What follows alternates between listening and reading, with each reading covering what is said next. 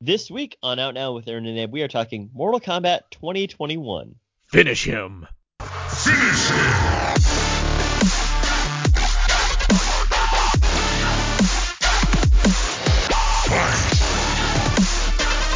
We are now recording, and this is Out Now with Aaron and Abe. I am Aaron, and as always, this is...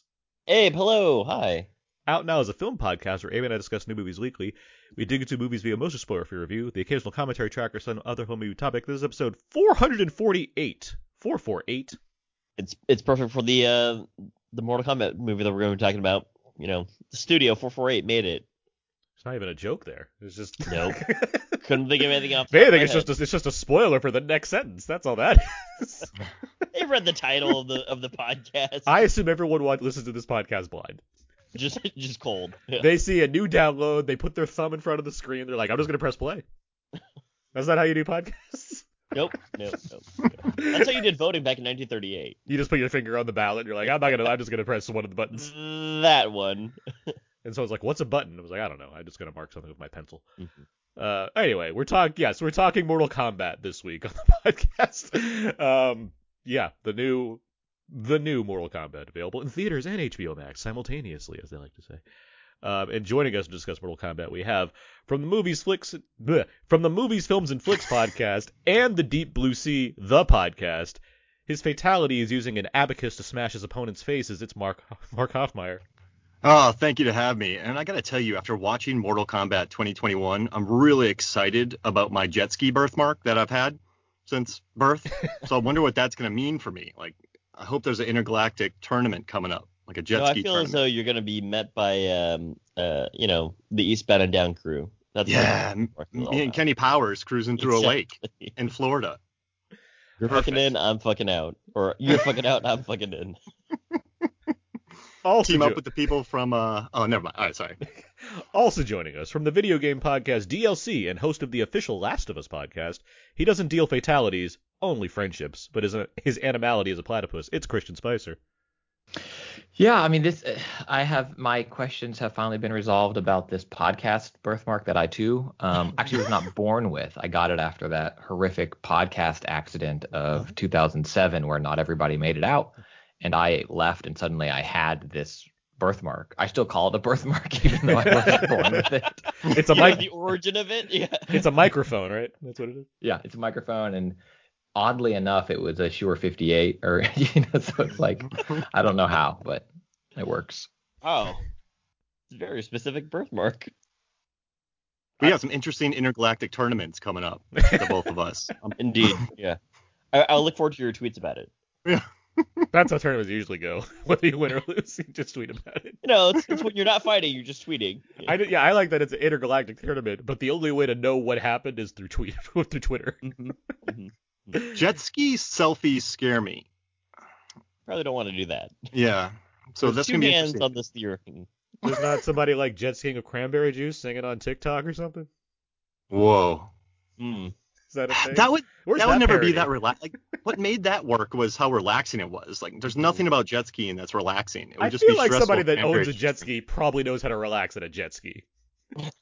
I know a lot of jet ski owners, and they're all pretty crazy. I'm sure they're all drinking Monster Energy drink right now, screaming. I don't know, Christian. Yeah. When you play like Wave Race 64, weren't you just relaxed? I mean, because of the amount of selfies I was taking. Yeah. Full circle. All right. Well, I think we're all doing pretty good here today. So glad to have you guys back on the podcast. Mark, I know we've had you on. That's a few months ago talking to that Denzel Washington movie that wasn't nominated for an Oscar, thankfully. But good to have you here again. Oh, this is great. And we did talk about that movie, and you just reminded me of it. Yeah. I think There was that Wow. weird like month period where like, is Jared Leto gonna get an Oscar nomination? And we're like, no, please don't do that. And then they didn't, and the world moved on. So it all worked out. But It's a little thing. But Christian, I know it's been several years since we've had you on the podcast. So I'm glad to have you back as well. Hi, Christian. Yeah, I'm glad you finally returned my text. I feel like every week I'm Oh, like, I've dang. watched the movie, I'm ready to go, and then it's just silence. And then, finally, pre-podcast, I engulfed myself in a cloud of smoke and showed up at your door and was like, "Yo, are we gonna do this or not?" So I'm happy to be And here. I was all, get over here, and then here we are doing the podcast. I'm jealous that you have his phone number. Oh, well. Yeah, you can only tweet at him. Well, yeah, it is good to have you guys on here, and I'm looking forward to talking about the film, of course, as well as all the other things we do. But let's get to some show notes real quick. First up, new commentary track. Every month we do a commentary. For the past several months, we've been doing the Hannibal Lecter series. So we talked about Manhunter, we talked about Silence of the Lambs, we talked about Red Dragon, and we talked about Hannibal. This month we talked about Red Dragon, which was a lot of fun. But we're approaching the end of this month and leading to the final month of this marathon, which of course will result in Hannibal Rising, the favorite of the series that everyone talks about all the time and nobody doesn't not remember. So yeah, that's gonna be. Some would say it's all been leading to this, but we'll see how that goes when we record our next commentary. But you can find all our commentaries and everything we do as far as this podcast goes on iTunes, where you can also leave us a rating and review. Give us you can search for our podcast Out There in a Name. Give us a star rating and a review. That'd be great. Thank you so much in advance. 5 stars, please.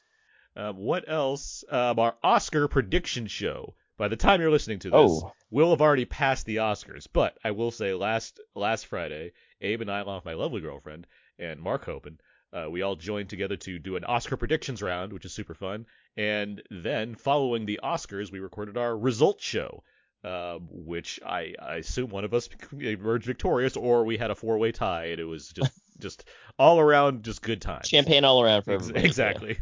But regardless, you can find those episodes. Those are always a lot of fun to record as well. It's super fun to do. And lastly, Abe, it's almost that time, summer movie time, which means I don't remember these things because we've had a year off. I know we had a year off, but guess what? The Summer Gamble is going to return. We are bringing it back, baby. That's the end of the tease. Yeah. So just keep that in mind. Summer stuff's happening.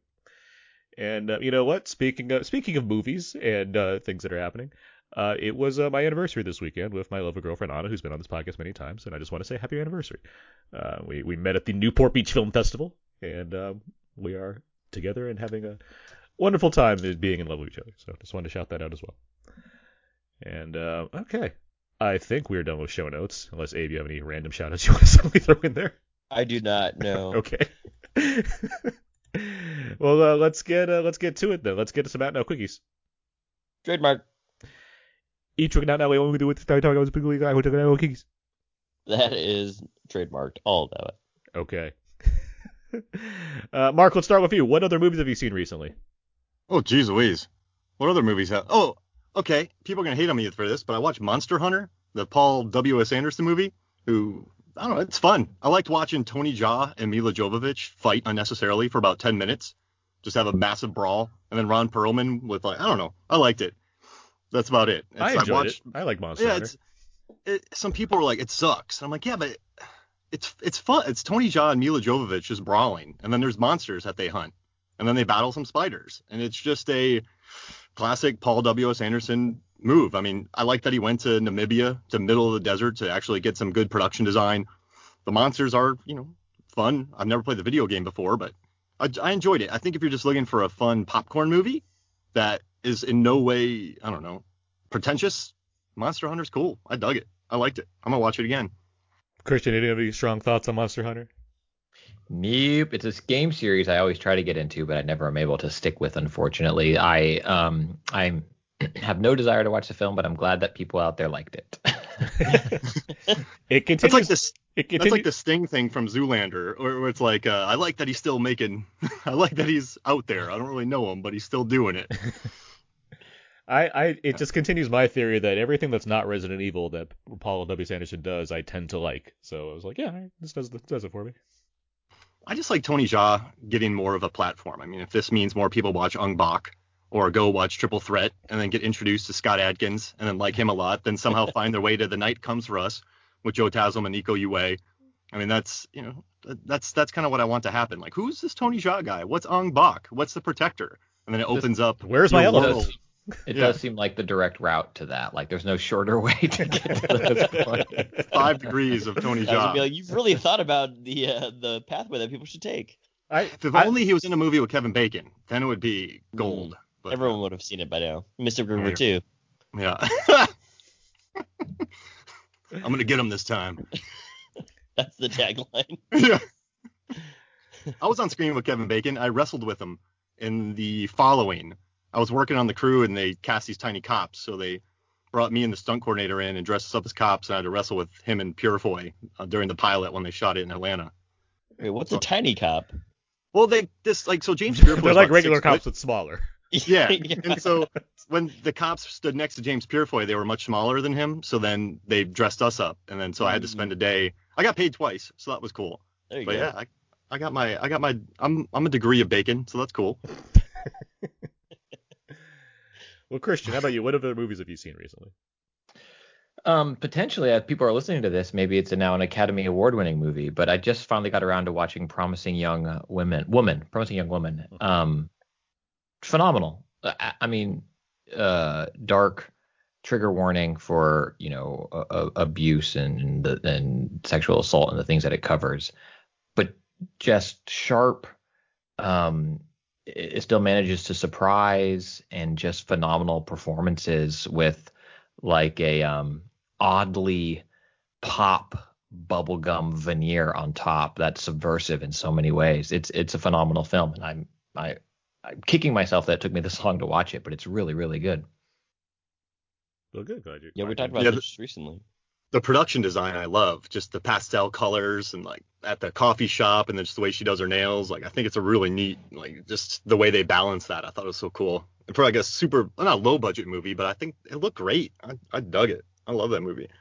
Yeah, limited sets and locations, but used really, really well, and excellent performances, and the looks, the juxtaposition between her home and the coffee shop and out on the town, and like the aesthetic that kind of carries it through, creates this nice cohesive through line, while at the same time clearly setting it in each place and letting you know kind of the feel that goes along with each. It's really well done. Mm-hmm. Abe, how about you? What have you seen recently? Every so often I'll watch Moneyball for no real reason other than I really like it. It's about the Oakland A's, and I live in the Bay, and the score is very good. And then I think to myself, yeah, let's just keep watching this every 2 months. So I watched Moneyball. Great. Any new thoughts? Still good. Still good. Brad Pitt, he was my vote for the Oscars that year. Although I can't remember who he was up against. It's 2011, so probably Jean Dujardin. There you go. Brad Pitt should have won Best Actor. I like that as part of the universe where Spike Jonze appears for like 5 minutes just to be like, hey, it's me, Spike Jonze. That and Three Kings. Well, he's probably more. And more Wolf of Wall Street was the other one where he just like pops in. He just shows up for like a quick He minute. just shows up to give Leo a job, and then Leo does like an amazing job and takes all the people that work there.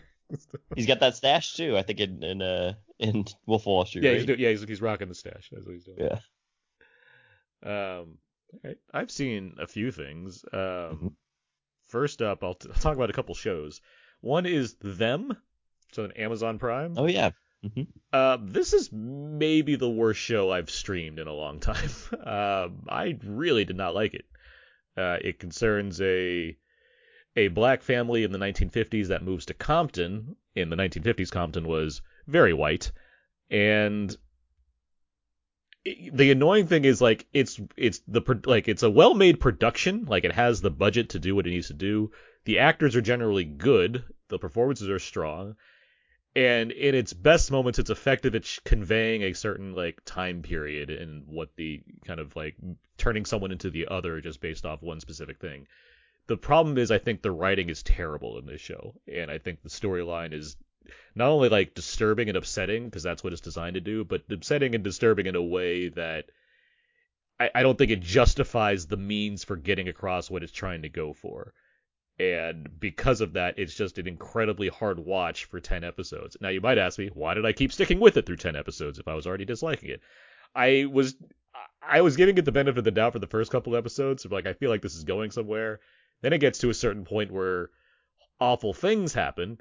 And I'm thinking, well, now I feel like I'm pot committed because I need to get to the end to see, like, a reversal of this state.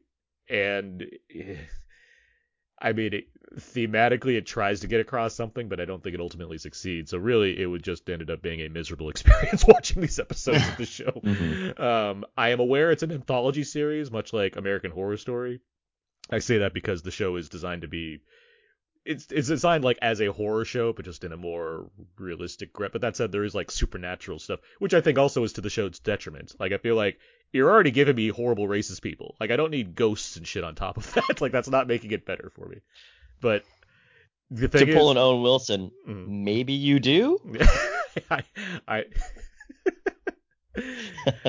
I don't know if it would work any Wow. better, but like it didn't. I don't feel like it helped it. But regardless, I say it's an anthology, so it's like, well, the stuff involved is again like it's a well-made show. Like maybe the second season, because it'll be different, it'll do something different. So it's like I'm in this annoying place where like I'm curious if like the second season, which will follow a different set of people, will have anything better going for it.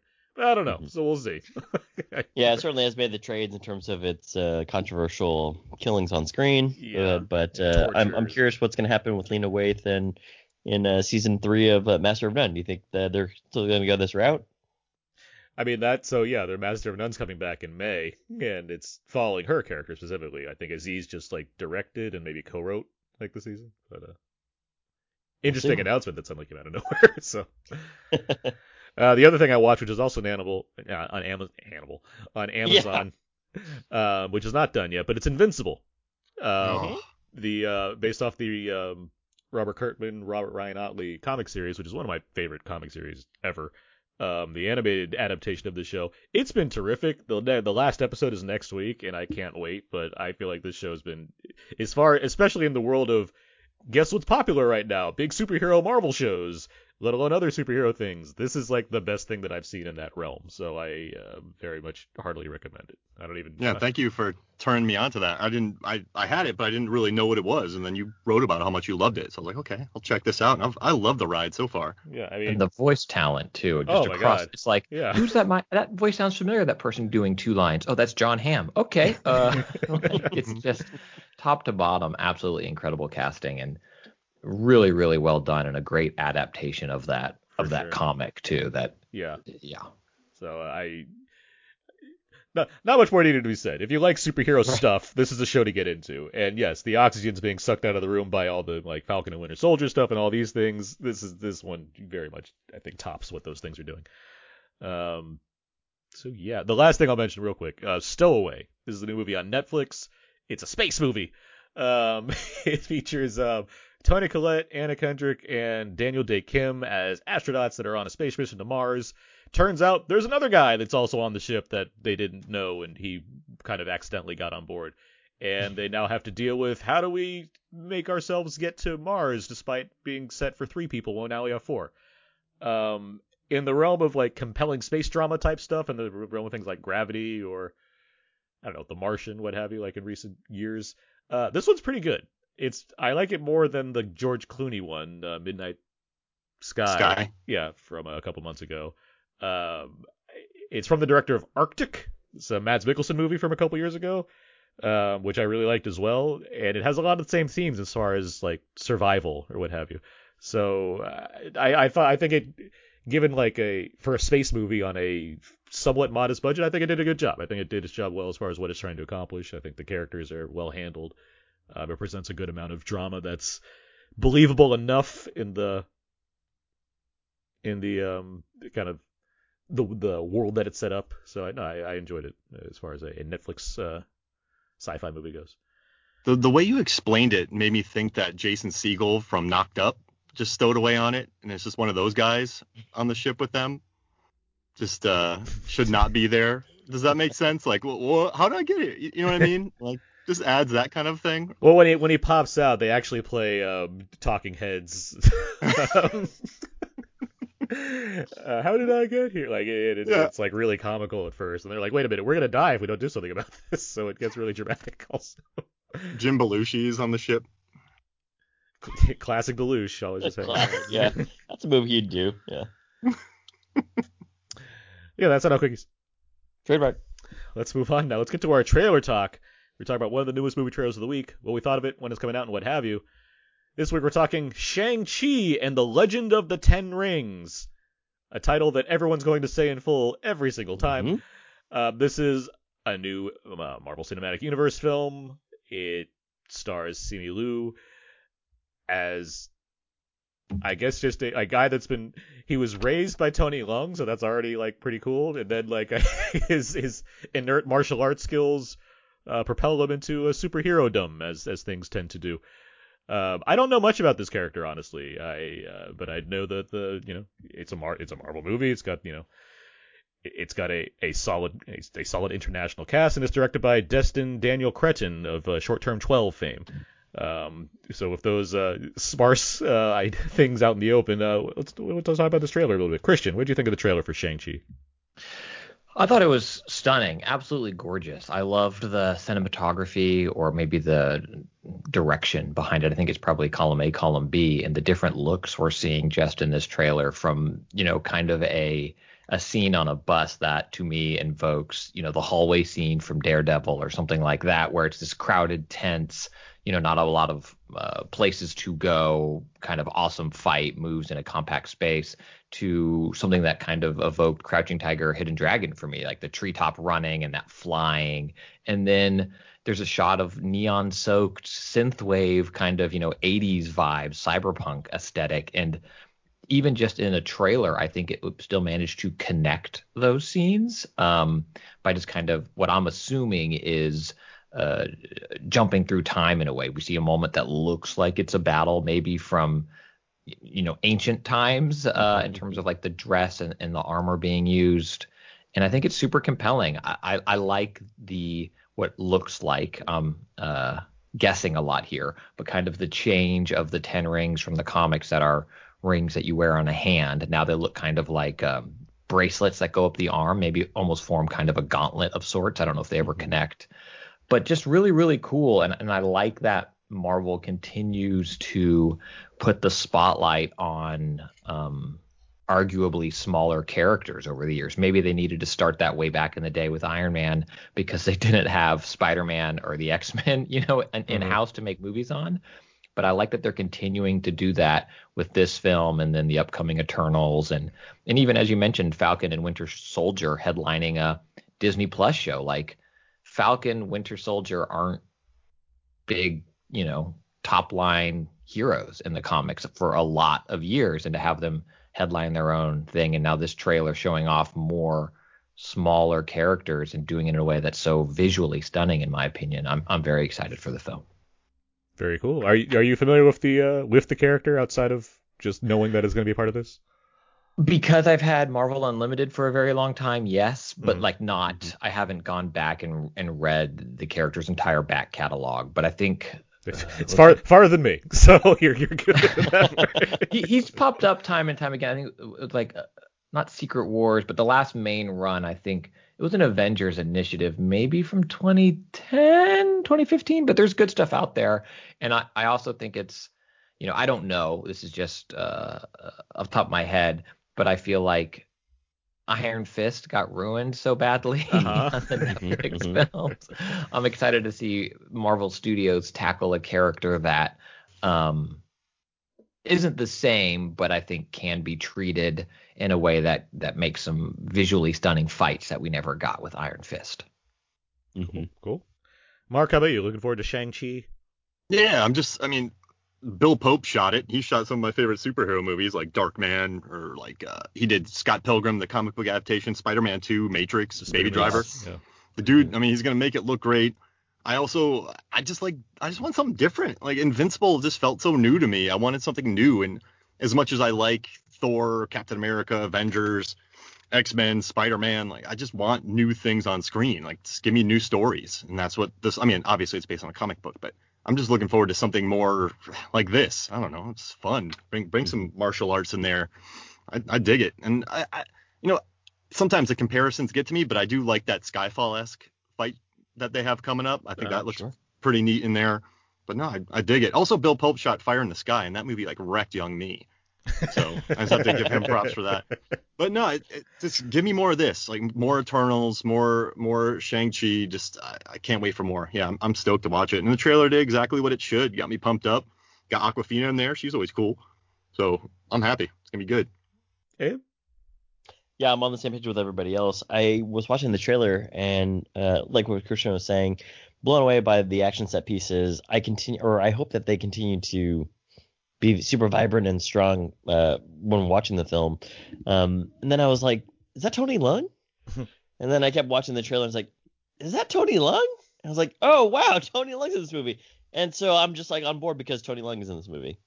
Mm-hmm. And he gets some kind of hero shots. That dolly shot, Yeah. that kind of cuts with him centered on screen. Like, that looks cool. And I'm so happy that he got that.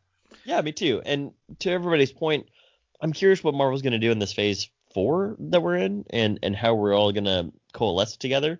Basically come together. But I am curious, like, where this is all going, because I don't know that much about Shang-Chi. I don't have as much knowledge about any of these other side characters that they're going to go into, but let's see what happens. Yeah, I'm largely in agreement with everything you guys have said. I think the movie looks like a fun Marvel movie, which is all you really ask for when it comes to these things. But at the same time, I'm happy obviously for the level of international representation going on here. I'm sure that's going to make many happy as well. And yeah, given that, the cast does look strong. I've been saying for a while, I think Tony Leung would have made a great Bruce Wayne. So the fact that he's just in one of these movies is like, cool, great, let's make that happen. Let's see how that goes. Nice. And I like that the trailers, it asks like, what if we did Speed but in San Francisco? Like, I like that that's a big part of it. And it's like, okay, like that's something. And also there's like giant like lions or tigers or something. It's like Speed in San Francisco, that would be amazing. Going 50 miles uphill. That's what they're giving us at the end of that trailer. So I'm like, yeah, all right. I be given, as you mentioned, Christian, the kind of the bringing up awareness of smaller characters, or not the the top tier ones that people are all familiar with. I generally enjoy that with these movies because it gives me a chance to just enjoy seeing new characters I don't know before, like put on screen in this way, and that's proven to be quite successful given the run that Marvel's had. So I look forward to seeing what this one has to offer. I'm just it's exciting to see like new Marvel stuff as far as like big popcorn entertainment goes. So I'm looking forward to Shang-Chi. The movie arrives curiously on Labor Day weekend, September 3rd, 2021. Don't wear white. You start kicking people out of the theaters. I thought it was after Labor Day. I think. Oh, is it after Labor Day? Okay. Your last hurrah. Yeah, Friday through Sunday, cool. Tuesday you see white. Shang-Chi? No, thank you. Thank you. Get out. Right. All right. Well, that's trailer talks. Let's move on now. Let's get to our main review for Mortal Kombat. First learned about this 7 years ago. On a mission in Brazil to capture a wanted fugitive. When we got there, it tore through our unit in seconds.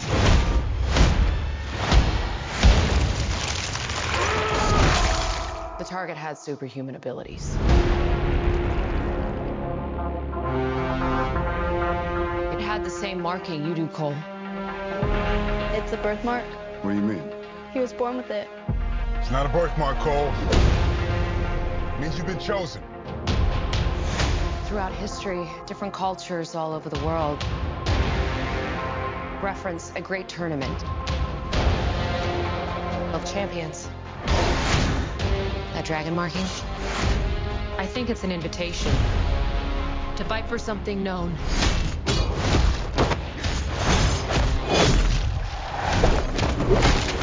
As Mortal Kombat. That should have been some of the trailer for Mortal Kombat. Following disastrous results from Super Mario Bros. And Double Dragon, 1995's Mortal Kombat set a weird bar for video game films. Not that it was great, but there was success to be found in a film that took its source material seriously enough to deliver something resembling the game and deliver a killer soundtrack.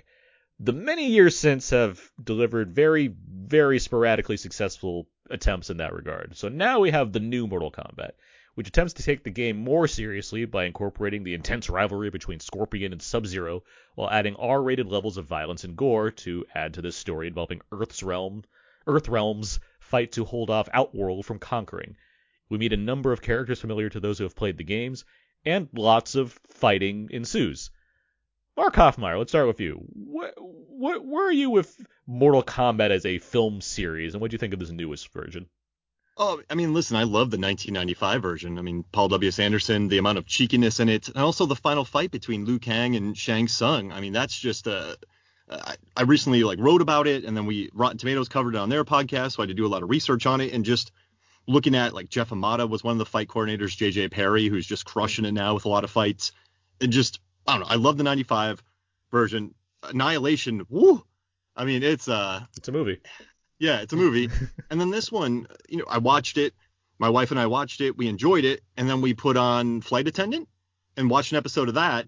And then we talked about Flight Attendant for the rest of the night. And when I was going to bed, I kind of went, hey, we watched Mortal Kombat.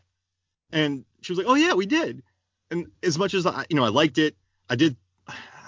Man, I don't know if I'm getting old, but I felt like some of the F-bombs just weren't needed. But it was fun.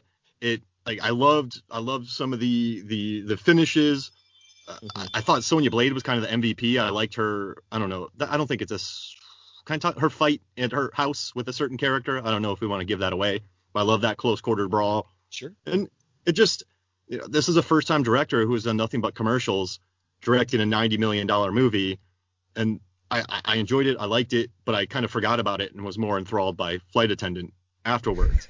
But and that show's pretty good, so I'm not hating on it, but it's good, but it didn't leave. I mean, I'm not as jazzed about it. I'm also not 13 years old watching it, so I was 13 when I watched Mortal Kombat, and I just love that movie. So I'd give it a B. I liked it. It was fun. I'll watch it again. I'll write a review. Positive. It's cool. Christian, how about you? Where have you been with the Mortal Kombat films and this new one? I also enjoyed the OG back in the day. I think even recognizing then that it was supremely cheesy. But we were still in if we go into the Wayback Machine, which I feel like people like me, late 30s, early 40s, like this age, and maybe folks younger too, we think that things weren't that different back in the mid 90s or early 2000s. There's you see the stuff going around the internet where it's wow, if Wonder Years started today when it started then, it would be set in 1990 or, whatever. And it's yeah, things were very different back then. You don't think they're different because you're living in it, but you maybe didn't have the internet at all. Everybody joke the AOL sound. No, one of your friends had the AOL sound. You didn't. You maybe had a family computer. A lot of your friends maybe didn't. Anyway, whatever. Very different time. But even back then, I think we were still in an age where seeing things of fandom expressed in a mainstream way was rare. I've said this on other shows before, but one of my best friends in elementary school was someone who also happened to have a Wolverine t-shirt. And that was enough. It was star-crossed lovers. You're you know what this thing is? I know, we're going to be best friends. Mm-hmm. And so I think seeing Mortal Kombat on screen, despite the Wizard before that and Mario and some of these other movies, this still felt big and important. So I was willing to lean into the cheese because I think the game itself was cheesy back in the day too. The costumes weren't overly militarized. It could have been anything because it was photo capture of these real people. Anyway, I'm rambling, but I enjoyed that movie for what it was. I think it's great. B movie level thing with good fights, and it holds up for that. And we can get into specifics. The sequels I thought fell from grace in terms of what that original created, and now this reboot, this 2021 one, I was left vastly disappointed. But I'm also much older, but also my fandom is satisfied in so many other ways that this thing being a movie isn't enough. Like I mentioned before, John Hamm does 5 lines in Invincible, right? I don't need to cling to whatever the studios give me anymore. That's a good way to put it, I guess, as far as what you're going to get. Abe, where are you with all this? Yeah, with the original Mortal Kombat series, I'm on the same page with everybody here. This is the time where I was probably 10 or 11, and I remember watching. We had back in the day, we used to have magazine subscriptions to video games for Super Nintendo or Sega Genesis things, and you'd also have Wizard comics, and so you'd see all these screenshots and stills, especially the one where Johnny Cage is in the forest with Scorpion, and or Scorpion's hand opening up for his weapon. And when we went to go see it, it was fun, and it was not sort of what I was expecting, but at the same time, I was more of a Street Fighter guy than a Mortal Kombat guy, which is another argument / discussion we can have later. But it's one of those things where I look back on it and I'm like, yeah, it still holds up, just because I think there's like a nostalgia factor to it. And I think it's also because I get where they're going and what they're doing. One of the things that, Mark, you were mentioning sort of like in between off air, on air, was just that the 1995 Mortal Kombat just gets to where it's going almost immediately. And there's not a whole lot that is explained to you, because you're just like, I don't know who Shang Tsung is. I don't know this thing. I guess I'm just following these guys. And so we get to today's Mortal Kombat with the HBO production, and I'm on the same page as Mark. I watched it and I liked it. I think that there were some things that were awful about it in terms of its script and its plot lines. But when if I were to compare the two together, I'm pretty sure the 1995 one also had cheesy lines and, not such a compelling, cohesive plot, so to speak. But there was just some je ne sais quoi about it that I was like, oh yeah, no, I really enjoyed it. But for this 2021 one, I think that there's actually just a lot of explaining that they do, which is unfortunate because I could have done without it. And I started, in my 35-year-old brain, I'm just starting to compare these things to other things that we've seen recently. I compared this to something like Power Rangers from a few years ago, or what was the other movie? I can't remember off the top of my head, but I just started thinking to myself, oh, you know what? I wonder if they could have gone a different direction. Actually, I compared it to another Power Rangers. It was like the short that was made before, like 10 years ago. Yeah, Power Rangers. It's spelled a certain way for whereas, copyright reasons. More R-rated. Exactly. It was more R-rated. It was like fan film. It's what is his name? I always think of John M. Chu, but it's a different director. It's the guy that made Torque. Okay. I can't remember There's either. some quality beer wasting in Torque. If you watch it again, it stuck with me for years. I don't know why.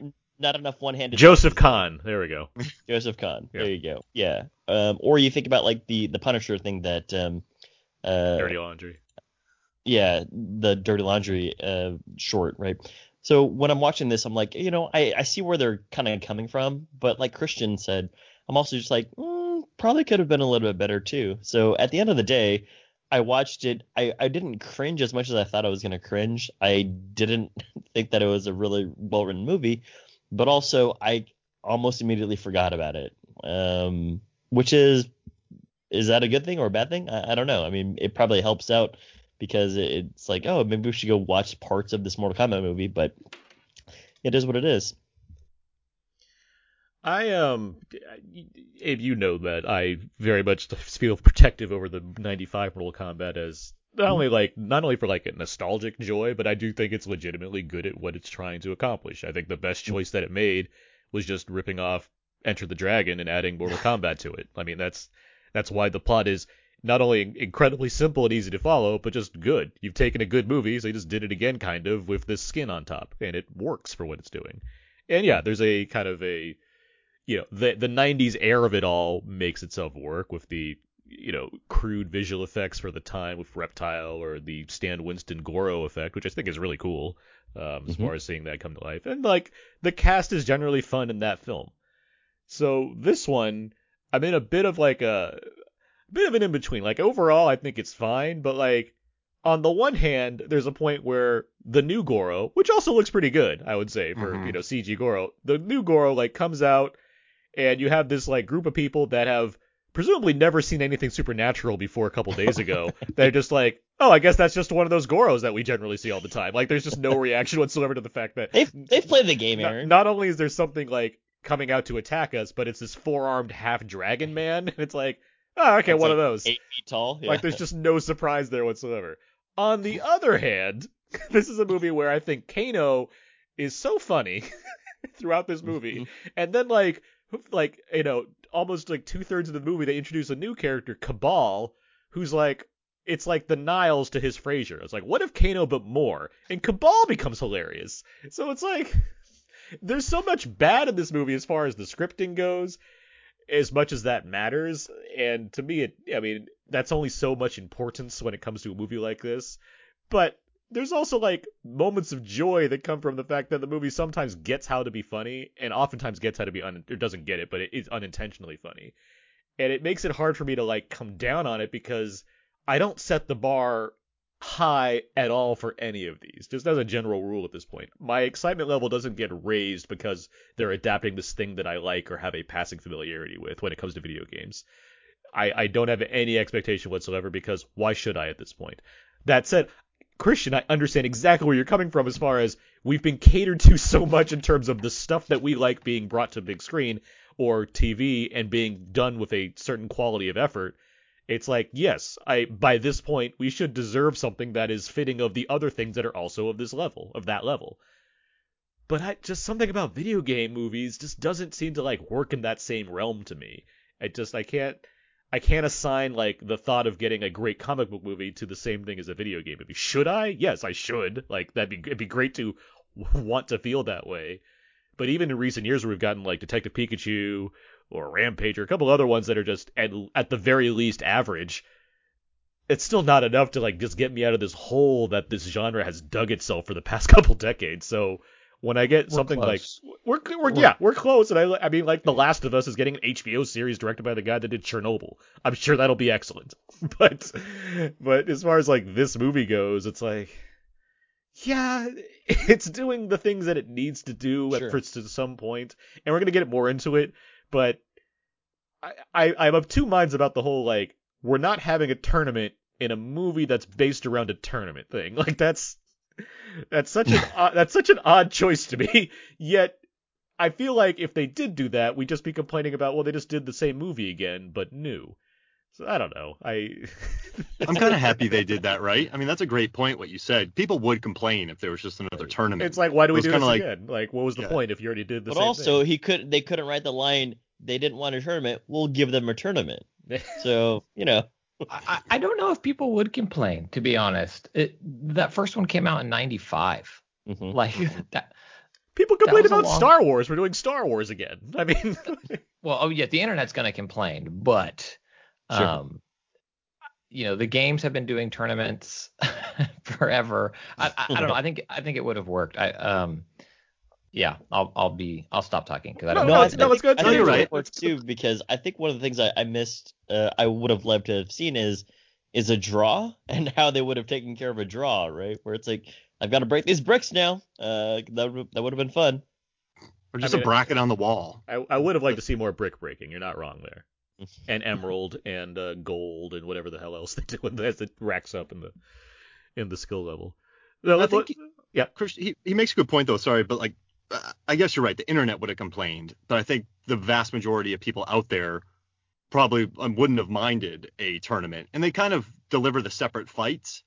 Sure. But, I mean, but the main thing that worried me about this movie was, so I've been reading a lot of interviews about this, and the director Simon McQuaid, sorry if I'm getting that name wrong, and then producer Todd Gardner, they just go heavy on this one's R-rated. Yeah, but this one's R-rated, and this one's R-rated, and that's what had me worried from the beginning because yeah, there's some awesome head smushers in here and wonderful errant knife throws, but it's that's what had me worried because they seem more focused on that than like a story or building life to this or making these really a lot of actors I like interesting.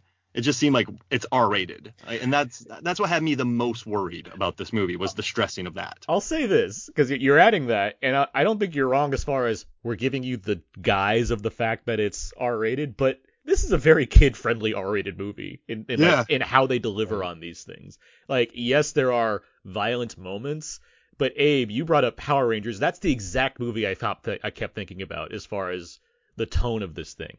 Because you're talking about the full movie from like 2017 or something like that, right? No, 1995's Power Rangers the movie. No, I'm not. Yeah, the 2010s but Power Rangers. Not the film. short. Not the short. No, the full movie. Because that was such a perplexing experience for me because it's like Well, they're adapting from that show. Like, there's no other source material that's grittier. It's just that show, which is inherently goofy, and yet it's made to look like a real movie, which is weird. Like, there's no way around it. It's weird that there's a Power Rangers movie featuring like adult character, like high school kids in a real world where there's like weight and gravity to what they're doing. And that's what I kept thinking about this Mortal Kombat movie, where this is inherently silly stuff. And the movie seems to only kind of get that, but when it gets to like action and things, it's like, yeah, it's look, people are getting cut in half and heads are getting smashed and whatnot. Sure. But meanwhile, when that's not happening, it's Kano and like Kung Lao like having playground fights with each other and like yelling names and stuff. It's really silly. Like he had to do it to get his energy out. I guess his arcana.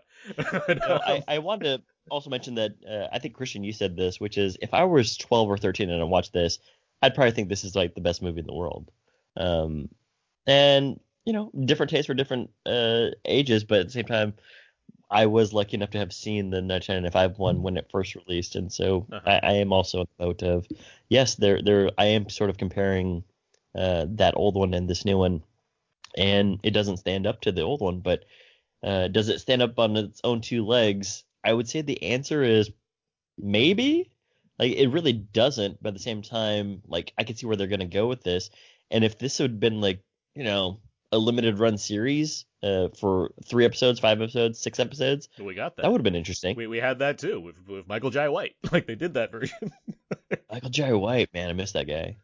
I wonder if, my kids aren't old enough to watch this yet, but I do wonder if 13-year-old, if it is good for them. I feel like it would be good for us if we were 13, because it's an interesting point. So much of this film, which I agree there are certainly moments of fun, and I know people worked very hard on it, and I don't want to just like poo-poo on the movie. I watch it and there's fun to be had, I think, for sure. But I find that so much of the movie is referential. My background in stand-up comedy, it feels like the comedian that is on stage that just says, it's like, oh, you guys know what it's like, right? Pokemon, and like that it's like expects to elicit the laugh or something. And but that's one of your best jokes. Thank you so much. So much of this film seems to like, I don't know if 13-year-olds today know or care about Mortal Kombat in the way that we would. Even just from how Jax stands in the beginning of this movie. Sure. Like it's just screaming at you. Like, we all know what's happening, audience. Wink, wink, wink. Look at how Jax is every time he rests. Look what he does. Wink, wink, wink. Like, and just like lines from the game are said at random moments that don't have context in the real. Like, why would someone say that? What? There's no basis for why any of these characters would say these lines, and especially some of the air quote good guy characters. Like, it's out of why would you celebrate like that? It just seems shockingly out of character for the world they build, but it's referential for people like us that grew up with the film, where if you're seeing this in a theater, you're supposed to look over at the person next to you and the person down and be like, they said the thing, and then we all high five. But it's not earned. None of those moments. I don't think none of those moments are earned. I'd fight back there. I do. I mean, I know what you're saying. I am curious what like a younger audience, and I don't even know what audience is playing Mortal Kombat at this point, but like, I don't deny that the point this movie existing is because people played Mortal Kombat back in the day, and they still play it now, but like, there's people that have a very certain like connection to Mortal Kombat as a franchise, and when they see certain things, they'll be happy to see them. At the same time, I do think it's constructed in a way where, like, even from a plot standpoint, where it's not that, you can make sense of this movie without having played a Mortal Kombat game. Yes, on the broad level, yes, but really, can you? Like, there's this rivalry. Why? Why is this ancient rivalry? Why does it I'm doing it for this? What? Why? Why is that? And I am agreeing with you. Yes, on a broad level, yes, it is, and that's what lowers this movie for me. It's because it is so broad, it just comes off as just another action movie as opposed to something special. But the thing that makes it special is something that applies to a very specific audience. And so yeah, it misses a beat as far as how do you make this kind of a not only something that's paying plenty of homage to the games, but something that pays homage in a way that's very universal. And yeah, so that brings it down. That brings down the quality level as far as how to appreciate this in a grander sense. But then I balance that with, again, it's Mortal Kombat. Like, I just can't take it that seriously to begin with. Yeah, I mean, there's two things I want to just briefly mention, which is, Christian, you're mentioning it doesn't feel earned, and I was heavily agreeing with you because, Aaron and I referenced the Power Rangers movie, and what I found super interesting and incredible about that movie is that they take a long time to develop the friendships between all 5 members. Is it 6? All 5 members, and then they don't actually morph until like an hour into the movie, and then that's like where, oh yeah, we've really become a team, and in this one it doesn't really feel earned. But at the same time, I'm also like trying to parallel this with the way that the games have been going. I don't really play the games as much anymore, but I know that they've introduced a ton of characters, not even just to the Mortal Kombat series, but they've taken RoboCop or Terminator or Rambo or Predator and put it into the game. And it kind of just feels as though they've done this mishmash of where they started from and where they are now. And this movie kind of feels the same way. I mean, it's just like, hey, let's just put in a whole bunch of shit that you might know, but also at the same time, like, that you're sort of familiar with. And I don't know if you guys remember, like, there was an emulator like in 2001, 2002, where you could be Peter Griffin in a fighting game, and now they're just doing it within the Mortal Kombat series. Not Peter Griffin specifically, but I just feel as though like there's the connective tissue for this movie and the video game series is kind of the same in that they're kind of just, it's a fighting game now with everybody that you know, and there's a lot of cool, disgusting fatalities and or moves. So I guess it is what the fans know, and I guess it is what the fans probably are into. But I wish that there was just more of a plot. Okay, here's my pitch. Yes. Hold on, let me get my cigar in my mouth. Okay, yeah, constructed not fully. So I agree with everything you said, but also, Pokemon, right? It's the Raid or Dread, and you start with your protagonist character. Your character going to see the world through, who, by the way, should be a character from the franchise. Gets quickly brought in by Lord Raiden. And feels like, what is happening? Let's make it Sonya. Gets quickly brought in, and she's like, wait, what? And Raiden's like, you're right. Everything's real. Time's running out. We need you. And then she basically has to raid redemption her way through a building, but instead of a building, we're going to call it a tower. Why? Because that was the visual used in the game. And guess who's at the top of that tower? And you just fight. You just fight. That's all. That's all it needs to be. Like, Christian, stop giving Hollywood really good ideas. Well, what's funny is you're describing, we talked about the first Mortal Kombat's Enter the Dragon. You're describing Game of Death. It's just that. Well, it's oh gosh, why am I blanking on it? Come on. Battle Royale. It's Battle Royale. Uh-huh. It's the Raid. Whoa. It's Dread. Like, Mortal Kombat 2021 has some great fights. And I think that's, for me, ultimately where I fall in this film. Like, it's not aggressively bad, but I think there's better versions of all of it. There's better fandom, there's better fights, there's better gore, there's better plot, there's better popcorn. Like, it's just hard to be a 7 these days, I think. And my wife tells me the same thing every day.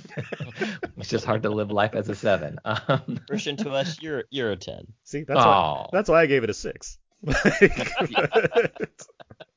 I think they could have simplified this thing down and just delivered on the promise of the premise and just let us have fun. And I feel like it starts to put a foot in that world, and then it falls off of it, and then it doesn't explain things. I don't even remember the protagonist's name, but like, this is a very minor detail. Cole, thank you. Cole Young. I wouldn't call this a spoiler. This is a minor true detail that would get delivered in one line and never explained. You were the champ. I used to be. Yes. What happened? Why is he not a good MMA fighter anymore? Like, there's no, like, was that explored in the 800-page version of? There's so many things like that I'm just like, Why is that line here? What Very is it? like adjacent to that, Christian. I also love the line where he gets his ass beat, and then the farewell parting that the guy says is like, "See you later, champ." Yeah, like, It's like, didn't you just like beat my face in front of my kid?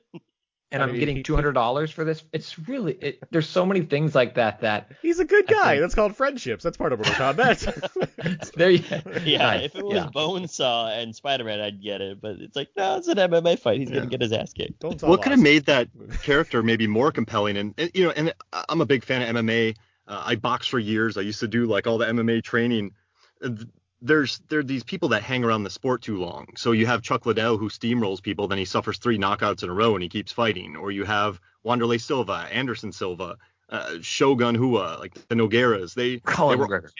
yeah. You're He's making almost some of these there, up. right? So you have these fighters who were champions, but then this kind of got chinny, and then they couldn't really compete anymore. So this character, he still seems like he's in the prime of his career. So it's like you're the champ, but he's a punching bag, but he doesn't look like a punching bag. So that whole storyline I got as far as the MMA angle, but maybe he could have been more chinny. Maybe he could have been more, I don't know, something on that. But yeah, they never really follow that through. And That's for the sequel, Mark. Oh, there it is. Cole Please. Old. One quick thing though is while you are watching this, the cinematography during these fights, I'm a big fan of just camera angles that make sense. They just make sense in narrative, like to the story. So in the original or 95 film, when Robin Shao, when he's fighting Shang Tsung, you jump to the occasional overhead shot to get a nice wide angle, reset everybody, know where they're at. You get the wide angles and you get the close up stuff. And I feel like the camera flow makes narrative sense for those fights. And I had a good time with these fights. I'm not dunking on them, but I feel like they would pull away occasionally to shots that took me out of the fight. They didn't really feel quite necessary for the fight itself. I was wondering if any of y'all felt that way when, you know, you have this excellent fight scene between, I mean, the guy who played, Max Huang, he was Kung Lao in this. He's a stunt coordinator. Like he did Bleeding Steel with Jackie Chan. He's like he's been doing stunts since 2010. A lot of good projects. Some of these scenes though, they would pull back, and I'm like, I didn't think the camera work made narrative sense for these fight scenes. And I'm nitpicking here, and I hate when people do that. But I don't know. I kept getting taken out of these fights. Whereas Old Boy, you think about that classic, just walking down the hall, and that's rare because that's tough to do. Or let's see, what other fights? The Night Comes for Us between Iko Uwais and Joe Taslim, that final fight at the end. Wonderful narrative sense. Christian even brought up like the Daredevil hallway scene, which is a better fight choreographed and shot film or shot than some of these. And the Count of Monte Cristo, where they just built 100 yards of dolly track to allow them to fence back and forth and allow them to have their training, where those shots make sense and you can follow it on the dolly. I don't know. Did y'all notice that? Did you get taken out? I will say these things. These are things that feel very much like director problems, and it's not the choreography. Like the fights themselves, I think are well staged. I just wish, I don't disagree with you. As I wrote in my review, it feels like not only are there Earth's chosen warriors, but they're apparently Earth's chosen like directors and cinematographers when it comes to fight scenes, because there's only so many there's only so many that seem to know how to do this stuff well these days, which is unfortunate. And it's not like a I don't know, like an Olivia Megaton movie like Taken 3 where it's over edited and too shaky. But and I honestly, I mean, I know what you're saying. I think this only applies to a few of the fights, because I do think a lot of them are there's a lot of fights in this movie, which you know, compared to something like Max Payne, where it's like, what if we made that and had no action in it? At least this movie delivers on having action in it for a Mortal Kombat film, so step up there. But yeah, I mean, this could have been better as far as how to frame these things. There's a lot of grappling in this Mortal Kombat movie compared to like past Mortal Kombat movies, which I think also adds to it as far as like, I think why they're trying to like build intensity by giving you more stuff beyond just the two people holding each other for various times. But I don't know. There's a lot of variation in the fights too. I mean, Mark, my nitpick on it wasn't so much like that it was shot the way that it was shot. I mean, I kind of just am expecting it to not look as good as maybe like some other Jackie Chan movies or what have you. My problem with it was like Louis Tan, who plays Cole, he's like a stunt guy and an actor, and so is like Max Huang, and I was like, why do these, even when they're just practicing, why does it look like they're going like half speed? And I just didn't think it was very good when they have to go and learn how to protect the world from all these people. Plus, that plot line in itself is just I didn't. Why do they have to be angry or tap into something to get their powers? It's like I don't know. And why do they? Okay, actually, this is good that I'm on this show this week. Gentlemen, I am. There's a football game next week, and it's for the fate of the world. And I'm just building my team starting now. Like what? Right. Yeah. Like, are you guys in? You don't know how to play football? Don't worry, I'll teach I've been watching you for a while, Yeah. and I just brought you here now. Waited till the last. And Aaron, I think there are a lot of fights in this film, but I think a lot of them lack stakes, and so there's not weight to them in the way where it's like I didn't do a count. I'd guess like a third of them are literally practice, and it's like, okay, I don't, neat practice fight. It felt weird and maybe that's ultimately where I fell off. Is that there was little stakes and much of the film in terms of what was going to happen to these characters, and then like the ones it's like this character just got introduced. Okay, that character died. Okay, like there's even a line that straight up is just saying, who cares if they died? Like for all intents and purposes, it's just like okay. You're not, you're not right. I mean, why are some of these things happening? It's telling a certain story that I know every beat of because this movie's not exactly breaking new ground when it comes to storytelling. So like I'm never surprised by the outcomes of some of these fights. I'm just more looking into, hey, there is a fight. Let me see how this fight does. I'll bet to back up a bit. So I interviewed the stunt coordinator for this film for a Variety article that I'm writing this week, and so I counted the fights. There's like 21 fights in this movie, but and it's a lot. But I agree with you. Yes, met some like in the middle act, which is just sags a lot because a lot of Kung Lao and Liu Kang and Raiden talk to people about stuff, and then we train for our tournament. That's like gonna happen kind of, except Shang Tsung's being a dick about it. Like it takes a big dive there as far as investment, because it's not the cold open which is like one of the coolest fights in the movie, or like even the Jax and Sub-Zero thing towards the beginning. It's just this middle period of we're in a waiting pattern or a holding pattern until we get to something that actually matters. And so it's like, okay, like we're just running in circles here and unlocking arcanas and all this stuff. And it's just like padding in a movie that doesn't need to be as long as, and I mean, granted, it's only without credits, it's like it's 99 minutes. Like it's not a long movie, but still we're just kind of drowning for a while. But but I mean, I want to speak up a little bit for the fights, because I agree that yes, as far as how dramatic the stakes are for them, they're not strong. But when you have, when you put our favorite character Cole Young against Goro, a fight that involves a CG character, yet I still was like impressed with how like good it looked at times, as far as incorporating that and like giving you something that looks much different than other fights that I've also seen in this movie. Like there's a great single leg takedown during it too. The best one since Kong 33, when he takes out the T-Rex with a single leg. It's really good. It's a Chekhov single leg because he shows it off earlier in the film, and uppercut. Sorry, I interrupted you. I like it. And I want to chime in. Real quick. I mean, for all the moments you've said that the lines intrude on the film as far as people saying certain dialogue, I do like how they incorporated special moves of these characters in this film. Like, because I don't think that's yes, like that'll get like certain crowds cheering, but I think just in general how those moves look, I think they look good regardless if you know the games or not. I agree. I just wanted to correct you on one point. Sorry, you called me Christian earlier. That's no longer my name. Yeah. My name is now Thing You Know. So you just have to. Hey Christian, that was flawless. I mean, if I like how he said it himself. I mean, if a guy introduces himself with ice powers and later on he starts calling himself Sub-Zero, I'm not thinking, oh, that's out of nowhere. I mean, it's like, yeah, all right. Like, why would you call yourself Sub-Zero? But why does that? They've been working together for eons. Like, this isn't. They just re-met in any way. Maybe he just changed. Maybe he got back from the Outworld courthouse just 3 minutes ago. And it's like, guess what? The documents finally came through. My legal name is now Sub-Zero. Yeah. It's there's so much stuff like that, and I also would love, like, in this universe they built, Earthrealm really feels like the Bad News Bears.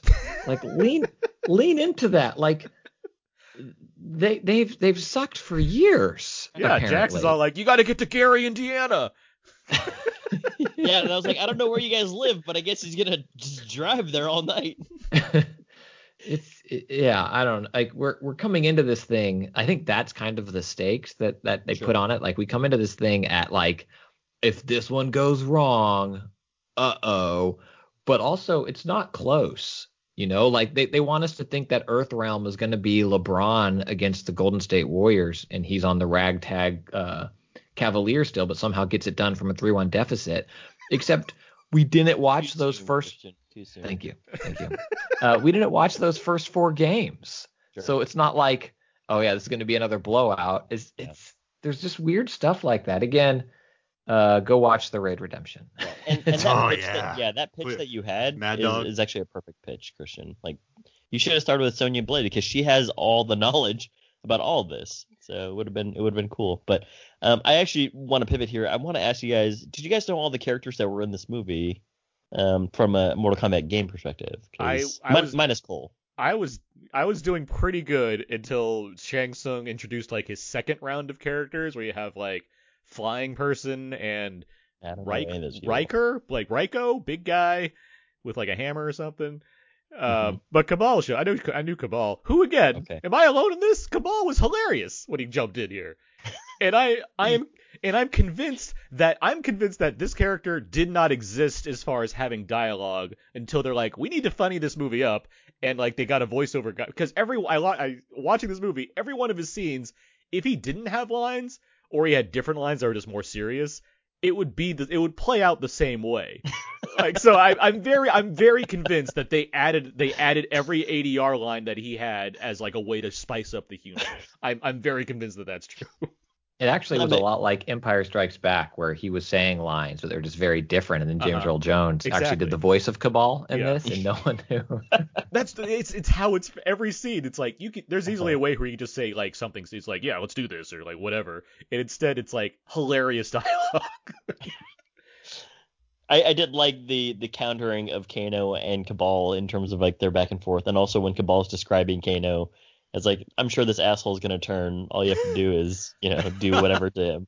Which could be a very easy. It's just like, oh, Kano's there, I can go turn him. Like, it could be very bland and whatever. Right. But instead, I just spices it up. thought everyone was really funny. Well, the other question I have for you guys is, was there enough Mortal Kombat synth music and a guy shouting Mortal Kombat in this movie? Needed more.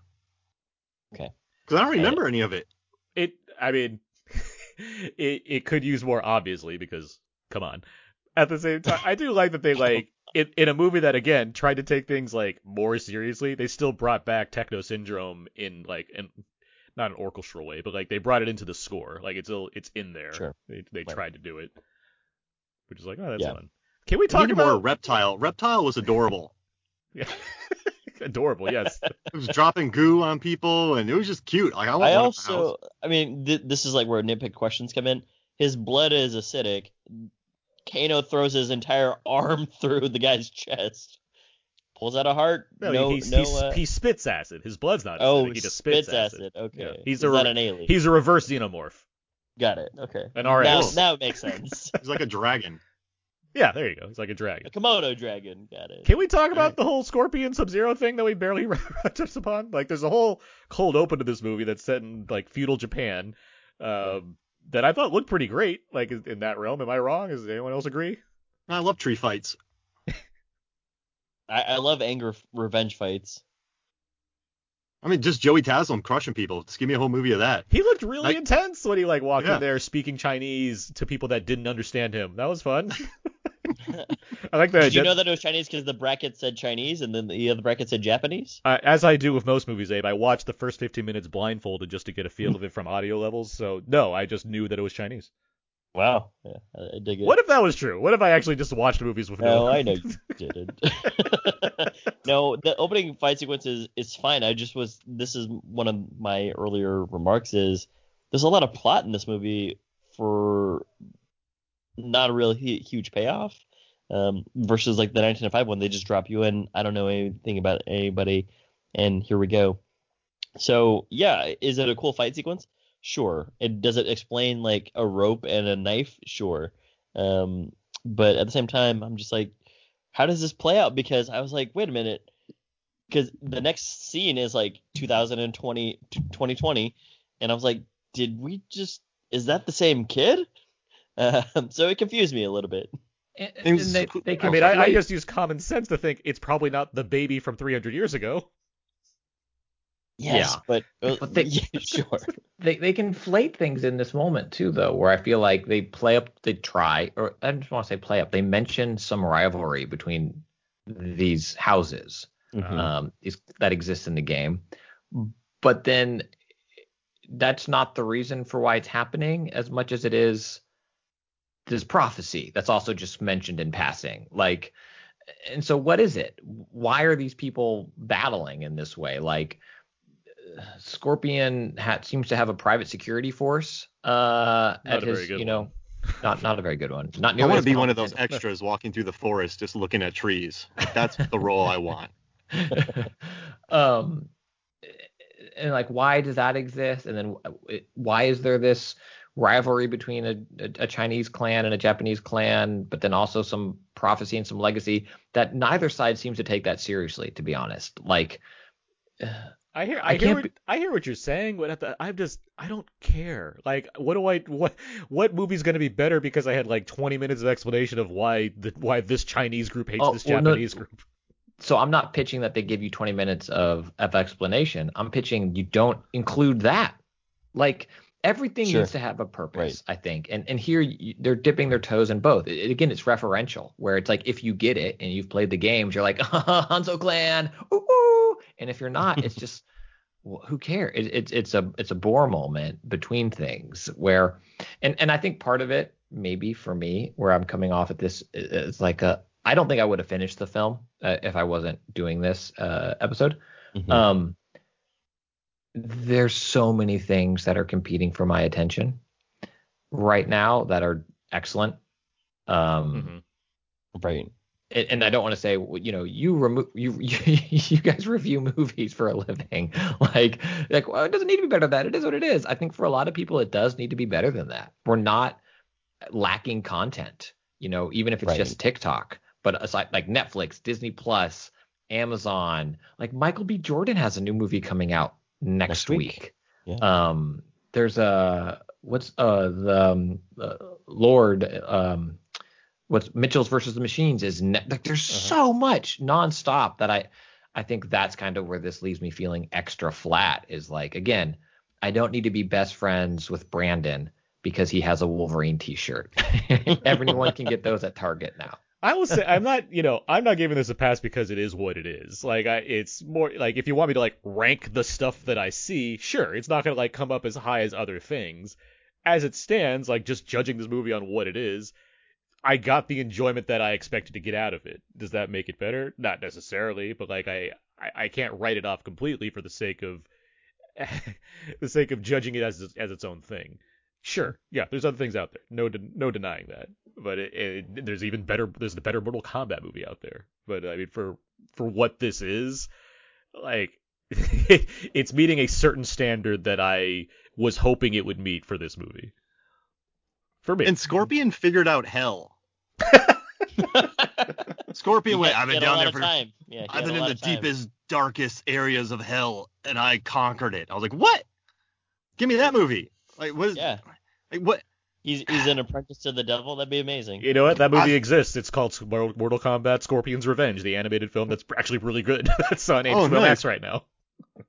I'm sorry if that's a video game. I guess I haven't played. No, it's an animated movie. It's so like I want to watch that. Like you never hear that. I mean, imagine you send somebody to hell 300 years. They're like, I conquered it. You're like, what? Huh? It only took him 300 years too. All right, before and also, I have call me Scorpion now. There's billions of people still down there trying to do the same thing you did. He's the best of the best. They couldn't stop him. Yeah, I would have so many questions. That's yeah. Why did he go to hell? again, I'm gonna. So yeah, I'm just I gonna had stop that talking question because too. otherwise I'm He gonna was go he off was the a deep terrible end. guy. They didn't want to show No, that. but I also had that question, like, why did he immediately like get burnt up and go to hell? You tried to send me to hell. It looked like you just killed him. Like none of the other henchmen went to hell. There's so many little things like that Yeah. are just.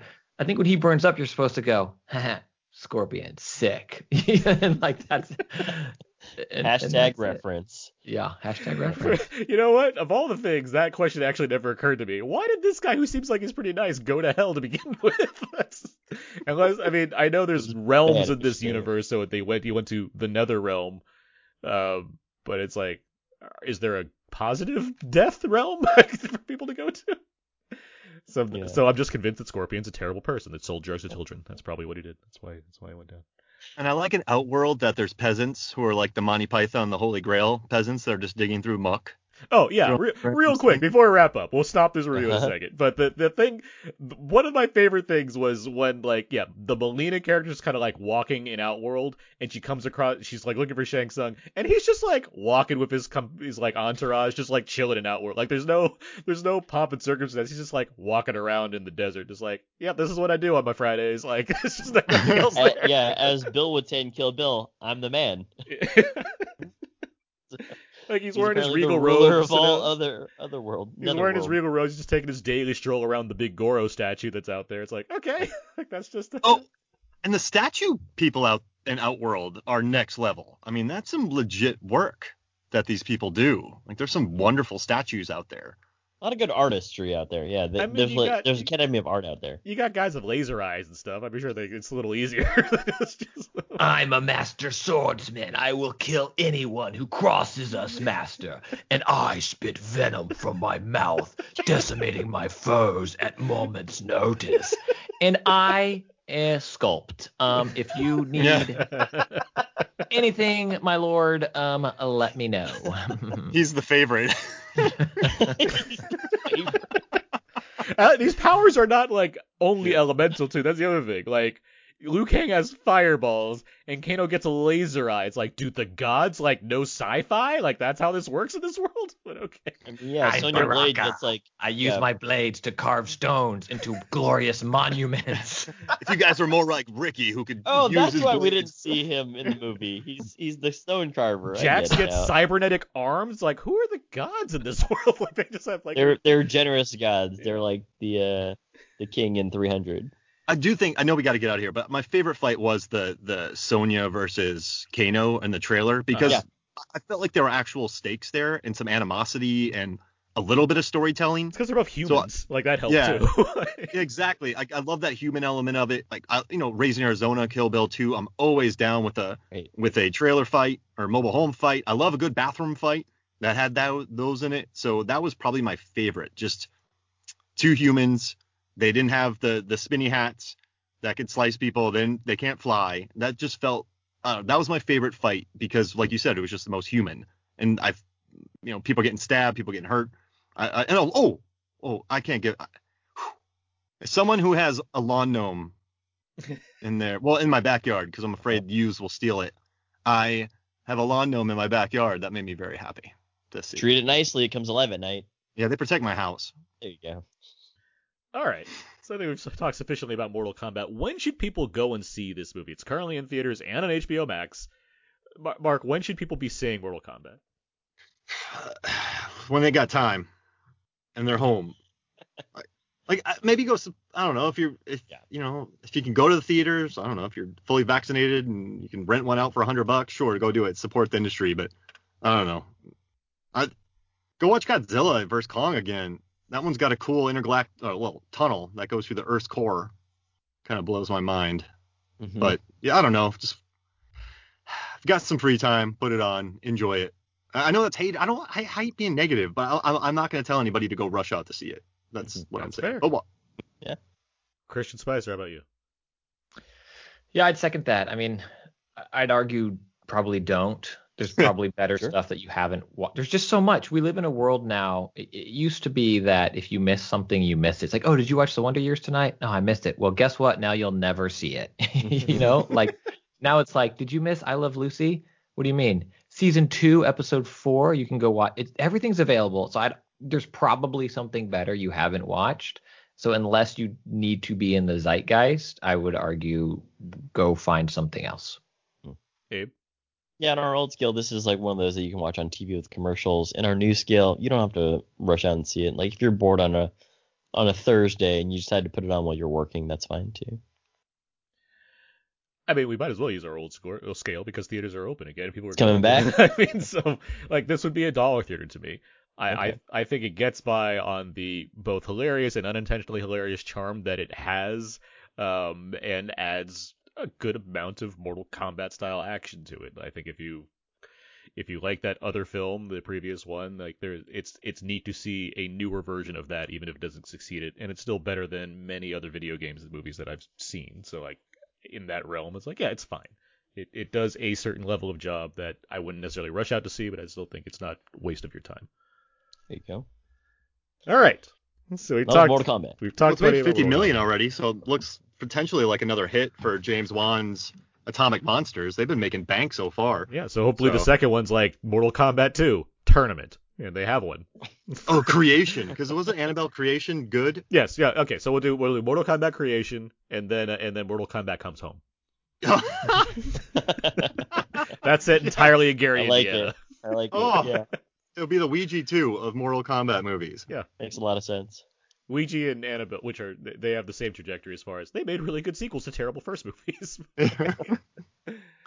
All right, that's a Mortal Kombat review. Let's move on now. Let's get to what time is it here? Aaron, it's time for a quick game.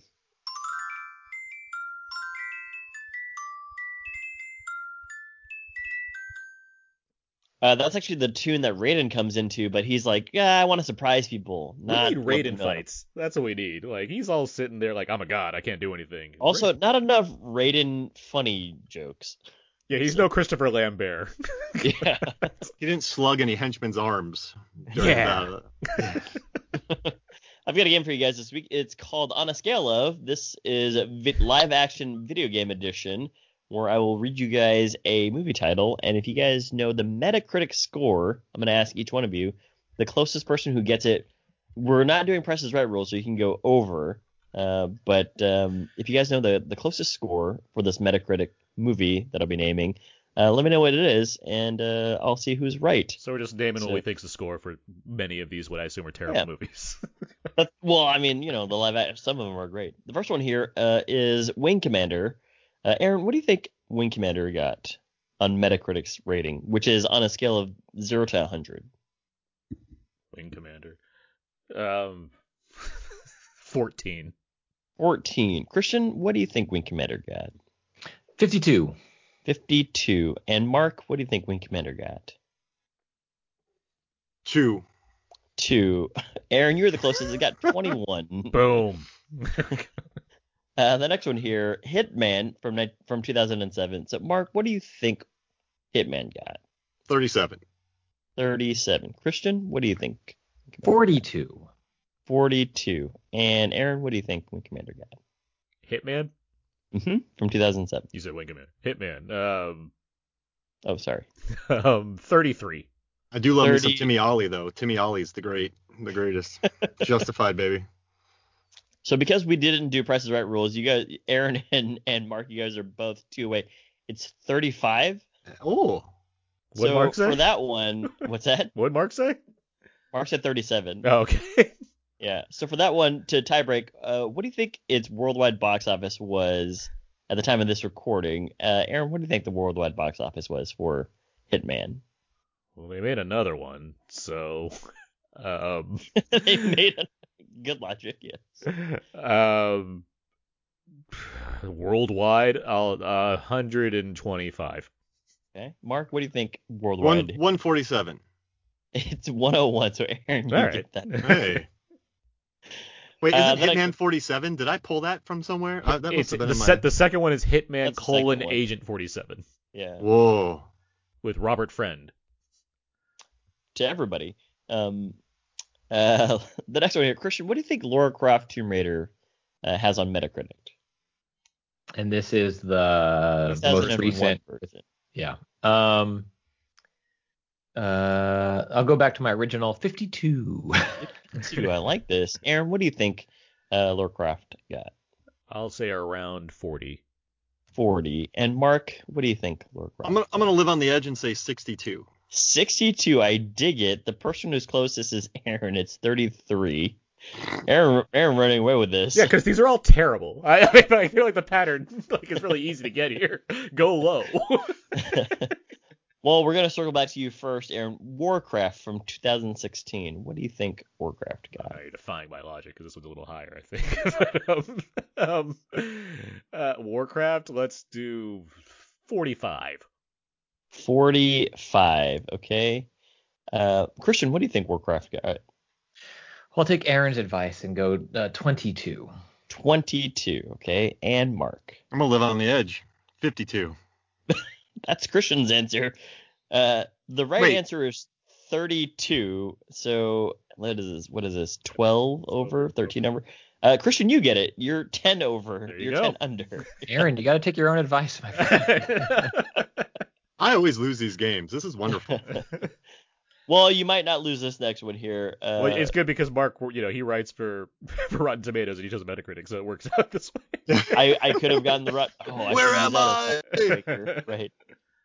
This next one here, 2018's Tomb Raider. Christian, what do you think 2018's Tomb Raider got? Wait, didn't we just do that? We did 2001, which is the one with Angelina Jolie, and then this one. Oh, I confused them. Maybe that's I said you got an Academy Award winner on it, but it was still 50. I mean, 52. I have a hard time. No, I like it. It's 52. Mark, what do you think 2018's Tomb Raider got? 61. 61. And Aaron? Damn. I'll 56. 56. Christian, you get it. It's 48. Huh. Kudos to you. All right, now we're back to optimistic here. Oof. 1995's Mortal Kombat. Mark, what do you think Mortal Kombat got from our youth, our childhood? 45. 45. Christian, what do you think? Yeah, I don't quite understand how these things work. It's like at the time it was probably like 70s, but looking back at it now, it's probably like 40. I'll say 40. 40. Okay. And Aaron, what do you think 1995's Mortal Kombat got?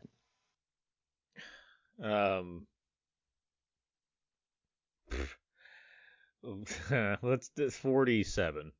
I feel like I should have said 52. You should have said 52 because it's 58. And Aaron, you get that point. Oh, wow. A few more here. Sonic the Hedgehog. Who did we start off with last time? I think we started with Mark last time. So that's the case then. Christian, what do you think Sonic the Hedgehog from 2020, just last year, received on Metacritic? I'll say 70.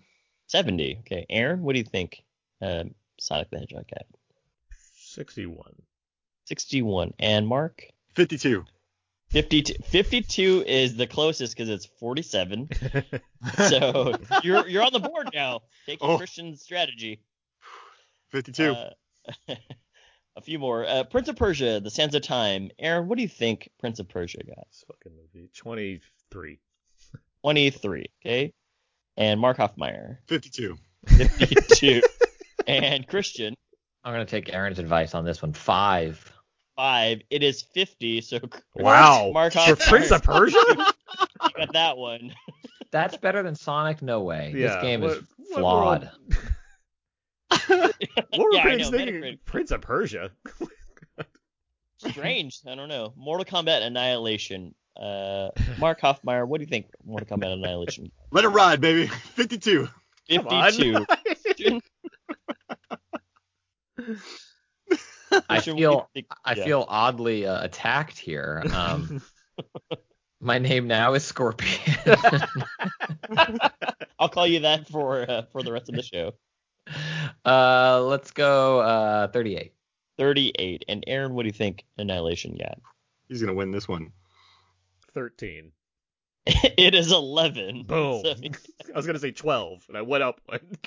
Yeah. The last one here, Rampage, from 2018. Christian, what do you think? Or Scorpion, sorry, Scorpion. What do you think Rampage got from a Metacritic standpoint?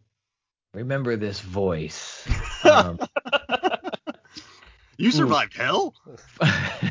I spent my lifetime trying to finish watching the movie Rampage, and I conquered it. I'll go 22. 22. Aaron, what do you think Rampage got? 51. 51. And Mark? I was going to say 52, but I don't like doing that. So I'll jump up to 57. You should have said 52. You still would have lost to Aaron. It's 45. Ah. But with that, that was on a scale of Metacritic edition for live action video game movies. Aaron, you ran away with that one with 6 to 2 to 2. So kudos on the tie there, gentlemen, Scorpion and Mark Hoffmeyer. I feel like I should give Scorpion my 2 points. Well, if you do, then I'll allow it. So Scorpion, you're in second place with 4. I'll look at those points, and to them I say, get over here. Boom. Which is a reference to something, so maybe people will like that. Yeah, it's Shinobi. Anyway. Oh, yeah. Classic Shinobi. He's back. He's back. All right. Good game, Abe. Thank you. Thanks. That was fun. Thank you. Yeah. Let's move in some out now feedback. Feedback. This is where we go over the various questions and answers on our Facebook page, facebook.com/outnowpodcast. We asked a number of questions to listeners, and they gave us some answers. A little light this week. Okay, we're going to make up for it because we've got a lot of things here. But the first question is, who is your favorite Mortal Kombat character? Chris has Sonya Blade and Kitana. My favorite Mortal Kombat character is Raiden, because I always liked that he had the hat, and I liked his outfit when I was a kid. You like a good hat on a character in a video game. I do, yeah. Any favorite Mortal Kombat characters from Scorpion or the rest of the panel? Sorry. I like the concept of a Goro. Like, that's just he's got 4 arms and he's like half dragon. That's fun to me. I always like Baraka for some reason. There's something about like his deal, his teeth, his big his arms with blades on them. It's like, that's fun. As Scorpion, I feel like it's hard for me to say this, but I've always liked Sub-Zero. You dishonor your clan. Mark, Sub-Zero was pretty cool. I like his fatalities. It's got to be Johnny Cage, just because I like Lyndon Ashby in Mortal Kombat, and his plan to defeat Goro was to punch him in the balls, and then it kind of worked. And then take him to a cliff, and it was beautiful. It was a wonderful plan. You gotta watch Tom that. Woodruff Jr.'s creature design is wonderful. It just couldn't move much. It's Tom Woodruff Jr. It's that I thought it was Stan Winston. Stan Wood. Okay, good to know. And then he took advantage of it. It was awesome. You gotta watch that Scorpion's Revenge. They got Joel McHale doing Johnny Cage. It's pretty fun. Ooh, yeah, it's a good Johnny Cage. Yeah, he fits really well. Next question here. What's your favorite Mortal Kombat fatality? We didn't get an answer for this one, which is a shame because I think there's a lot of them. But do you guys have a favorite Mortal Kombat fatality? Death by Spoon. Death by Spoon. Sub-Zero does have like that nice freeze you and then blow you up kind of thing. Although he doesn't really blow you, he just throws you into like the acid water, doesn't he? Well, there's a lot of them, but yes. I'm talking about like the 90 or the old Sega ones. No, there's certainly a one where Sub-Zero freezes you and then like blows up. And shatters you. Yeah, then shatters you. Okay, T1000's you. Does Goro pull people in half, or is that just the movie? Because I like the visual of that. I have little doubt that there's a version in the video game where Goro pulls somebody in half.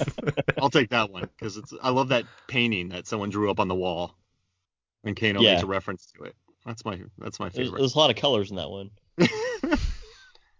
Outworld has their rock guy, and Raiden's Fortress has their mural person. It's a regular UCLA versus USC. Christian, any favorite fatalities? I like a lot of the OG ones. I mean, Sub-Zero's head spine rip is always fun, and then same with Raiden's head pop. Electricity head pop is a good one. There you go. That's where I lean. I like a good head pop. I do, like Jax did one in the movie, which I enjoyed. He clapped. He's got a funny line afterward. Kind of funny line. What does he say? I forget.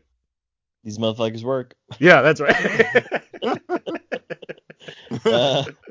next question is, hold on, because yeah. I like that Jax has like his like little scrawny arms for so much of the movie. He gets these big ones, and he's all happy about it. Yeah. Well, the next question is, what are your favorite special moves in any fighting game? I'm not gonna lie, in the later version of Street Fighter, Ken has the fire Shoryuken, and that's a nice ending combo. Super. Liu Kang's bicycle kick is up there, but probably all-time favorite special move is just the Daytona USA car doing anything and Fighter's Mega Mix. Love it. There's a couple. One is, I agree with the bicycle kick. That's always been one of my favorite things. Mhm. I like in Smash Brothers when you play as Fox McCloud, you can summon the Landmaster tank and blow people off the screen, which is super fun. And There you go. the other one is Marvel vs. Capcom. Playing as Iceman, you can just like make a giant ice ball and throw it down on people. That's fun. That's just that's just like, yeah, he's Iceman. Why wouldn't he do that? That's a fun game, by the way, Marvel vs. Capcom and Marvel vs. Capcom 2. And 3. A lot of frenetic pace in those games. Yeah. What about you, Mark? Any special moves from any fighting game? I like that Play Dr. fighters. Dr. Mario throws a pill Uh-huh. in Smash Brothers. I liked in Tekken Tag, I used the 2 lion guys. I really like their uppercuts in boxing. And then I would just annoy people with Raiden going back, forward. Or E Honda doing that stupid How arm dare thing. you? The And I would 100 hand slaps, of course. On your hand slap, yeah. Same thing with And then- Blanca and his electricity. It's like, come on, man, stop cheating. People get so mad at me. And I was like, learn how to defend it. Then someone did it to me, and I'm like, I hate myself. I've been this person. So then I changed my ways. Do you think that the guys from Your Next were like, we need an animal costume? They're like, let's go watch Tekken again, and yeah, there you go, animal costume. Yeah, for the king. face. Okay. Yeah. Just pick a bunch of kings. Yeah, they said that in the commentary. That's what happened. Oh wow. Next question. Who has a story about playing or seeing Mortal Kombat when it first came around in the 90s? Chris writes, not much of a story, but I saw it at the cinema in France, very badly dubbed, still haven't seen it in English. Wow. Okay. In '95, I went and watched another movie, but the doors were open to Mortal Kombat, and it was the scene where the first Mortal Kombat theme pumps in and they're fighting the henchmen. Mhm. And I was like, I want to watch this movie. And then I had to go watch like Tom and Huck or something instead. And then I came back the next day to watch Mortal Kombat, but that was like, I just watched it and I was like, this is amazing. You were a good patron. You did not double dip on the same day, Mm-mm. but I would buy tickets for like White Fang 2 and go watch The Crow. I was that kind of kid. Oh, But okay. or like Multiplicity and go see Frighteners. But I was kind of stoked to maybe watch Tom and Huck. I don't know if it was that movie, but I mean, Well, you it had contributed to the box office JTT in and multiple Brad Renfro, so I mean, you're on a good pace right there. Simba himself.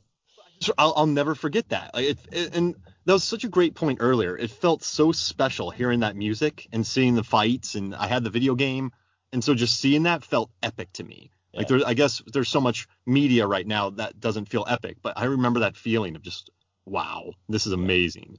So that's mine. Nice. Well, Mine would be buying the soundtrack is more. I mean, everybody knows the Scream, but I don't know if everybody every day in their head just sings to themselves, Johnny Cage is not afraid to die. Like that's the moment, and that's a deep cut. You gotta get the full soundtrack. And I think it was at a warehouse, Warehouse. the warehouse, yeah, I and like that. it changed my life. Like, Forrest Gump's got a great soundtrack. Get out of here, Forrest Gump. It's easy to put. Don't get over here, Forrest Gump.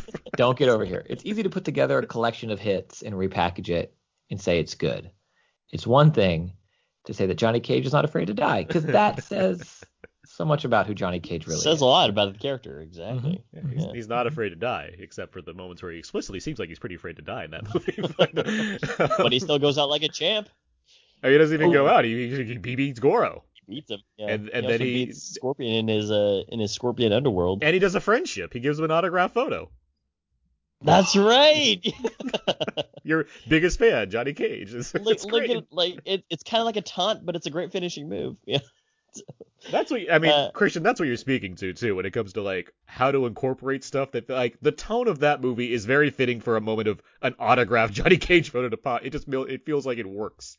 Like, it's really stupid and cheesy, but it's like, yeah, all right, I can go with that compared to something like this movie.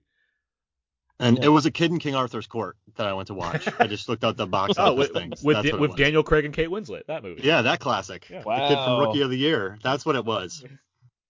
Yeah. Thomas Ian He Nichols. saves that kingdom.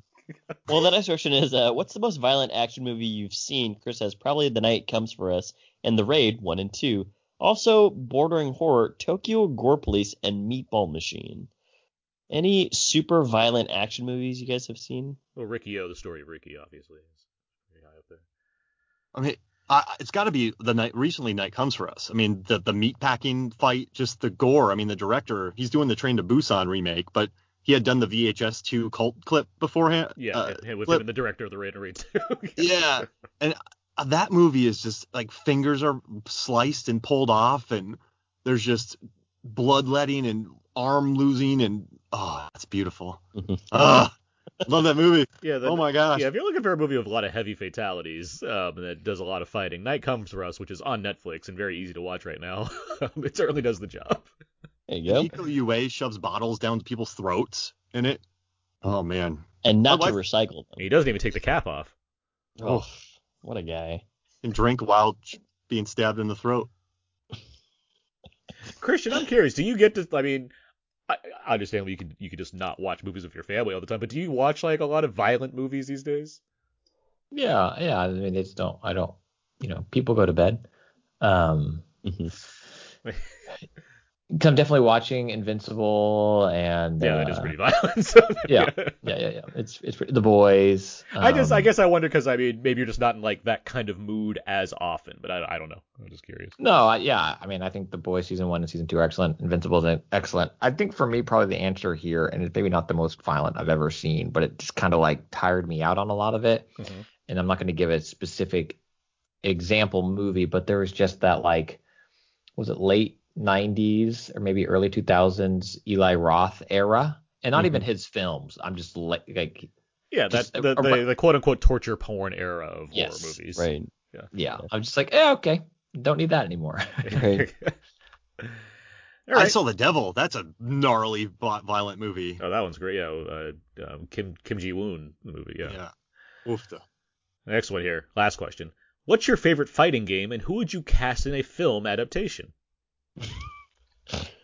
Street Fighter, and they already cast the perfect cast in the 1995 movie. Yeah, who played Ryu? That one guy. It's Byron Lee, I believe, if I'm not mistaken. Byron Lee? Yeah. Oh, wow. Okay. I know another friend named Byron. I'm gonna bring it up to him. Yep. Anything from you guys? Favorite fighting game? Probably Virtua Fighter 2. I mean, as I remember it, because it just blew me away when it came out. And I'd probably cast a NASCAR car as, the cameo for Fighters Mega Mix. I would trust casting to people much smarter than myself. Mine would be Streets of Rage 2, specifically. Streets of Rage in general, though.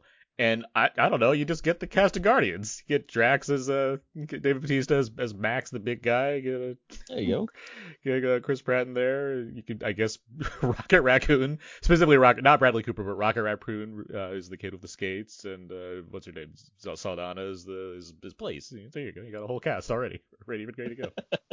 Now they're just on the streets fighting like anybody that gets in their way because they're full of rage on the streets. Right. Street Fighter. Boom. Chris Klein back, Nash. Obviously. Yeah. Chris Klein. That performance was I think I fell asleep during that movie when I first watched it, but for the first half an hour or so, his performance is beautiful. Nash. Oh man. It's the kind of thing where at the time people were saying this is bad acting, but now you look at it as like there's no way someone could do this not knowing what they're doing. Like no one's like watching the dailies and being like, I guess that works. Like they know what kind of performance that is on the day. So, I listened to the commentary, and I used to say that. I used to think that Klein put on like this was like a performance art. He got it. He understood the movie. But then during the commentary, the director's like, "You did such a great job here, man." And Klein's like, "Thanks. I really tried to capture the essence." And I was like, "Oh man, I can't talk about loving this performance anymore," because he's like, "Yeah, I just wanted to get the earnestness of it." And I was like, "Oh, he's an artist, man." Yeah. True artist. That's what I like to call him. It's him and the guy that made the Goro sculpture. Those are the two true artists that are out there, I think. All right, that's Out Now feedback. Feedback. And with that, that's going to do it for this week's episode of Out Now with Aaron and Abe. You can find more of my work at my personal blog, thecodeofzeke.com. Everything I do ends up over there. I'm also writing at We Live Entertainment and Why So Blue. And I do have a Mortal Kombat article coming out about in Variety pretty soon. And I'm on Twitter at AaronsPS4. Abe? Far more fun stuff over my Instagram, abe.mua, and twitter.com/walrusmoose, #toasty. Christian Spicer, where can people find more of you online? Well, you can find me as Scorpion in every Mortal Kombat game that's ever come out. Twitter's the best place at Spicer. I also co-host the video game podcast DLC, which you can find at 5by5.tv/DLC or wherever you get your podcasts. The official The Last of Us podcast is available wherever you consume your podcasts and covers with the creators of the game, the first game and the second game as well. Really great in-depth conversation with folks over at Naughty Dog and a behind-the-scenes look at how those stories came to be. And then if you want a little bit more of my long-form writing, I started a newsletter this year, and you can find that at tinyletter.com/Christian Spicer. And it's just a very personal, informal way to talk about video games and pop culture. Hearty recommend to that official Last of Us podcast, by the way. Among the other things you do, I like the things that you do. So, but, hey, I'm gonna sign up for that newsletter now. But yes, that Last of Us podcast is really cool to hear all your interviews with the various people involved with the games. Mark Hoffmeyer, where can people find more of you online? Movies, Films, and Flicks. That's on Twitter. The Mark Hoffmeyer on Twitter. Then I recently figured out how much The Rock sweat in Fast Five, so you can read that data article in Movies, Films, and Flicks. And I compared it to the rest of the characters. It's very weird. Deep Blue Sea, the podcast. We just had the director John Pogue and Tanya Raymond, the star and director of Deep Blue Sea 3 on. We asked them if they're doing a sequel. They didn't confirm anything, but they did say Shark Week 2022, so we might be getting a Deep Blue Sea 4. Very excited. And then check out my stuff on Rotten Tomatoes. I work on the Versus videos that you can see on Peacock or YouTube. Then I help with the podcast, Rotten Tomatoes is Wrong. Then I write for The Film Theorist. I got some videos coming out that are really weird. I don't want to spoil them, but they're odd. And I went to some dark places. One of them's about Child's Play, so I think you're really going to like that. And then I have Minions, and then I have 101 Dalmatians, some other weird videos for Film Theorists. But that's where you can find my stuff. Great. Nice. Yeah. You can find all the other episodes of Out Now with Aaron and Abe on iTunes, Audioboom, Spotify, and Stitcher. SoundCloud, Podmac, and HHBLOD. Feel free to email us at outnowpodcast@gmail.com. Facebook.com/outnowpodcast or Twitter.com/outnow_podcast. And of course, our Instagram page, Instagram.com/out_podcast as well. Mark, Christian, thank you both very much for joining us today. Thank you both. It was great. Yeah, thanks for having me. On a scale of 100, I'd give it a 52. How dare I'd you aim take a little- Scorpion's answers? I'd aim a little lower. I'd take Aaron's advice. It still rounds out to below average, so there we go. But no, thank you both for being here. Thank you, listeners, for listening. We'll be back next week with more fun stuff. But until next time, so long. And goodbye.